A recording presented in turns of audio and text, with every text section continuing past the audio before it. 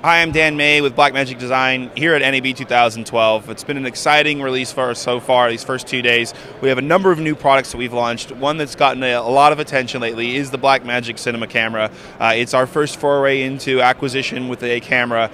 We felt we had a lot of technology that was moving in this direction, and we also thought that we could create a product that actually empowered a segment of individuals that weren't currently being serviced as well, folks that wanted to have really high quality film-like camera, but be able to have the workflows that they're used to seeing in a post-production environment. So this is what we've created, this Blackmagic Cinema camera, and what it is it's an SSD recorder, much like our HyperDex.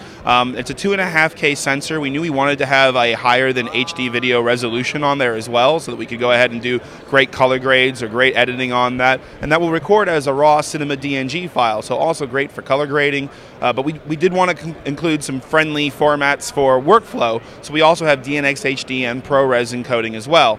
It's also the world's first Thunderbolt camera, so we can go ahead and capture directly off of that Thunderbolt. Has a touchscreen background for all of the touchscreen capabilities for setting all of your settings and menus. Has a very high dynamic range. It's got a 13 stops on that camera.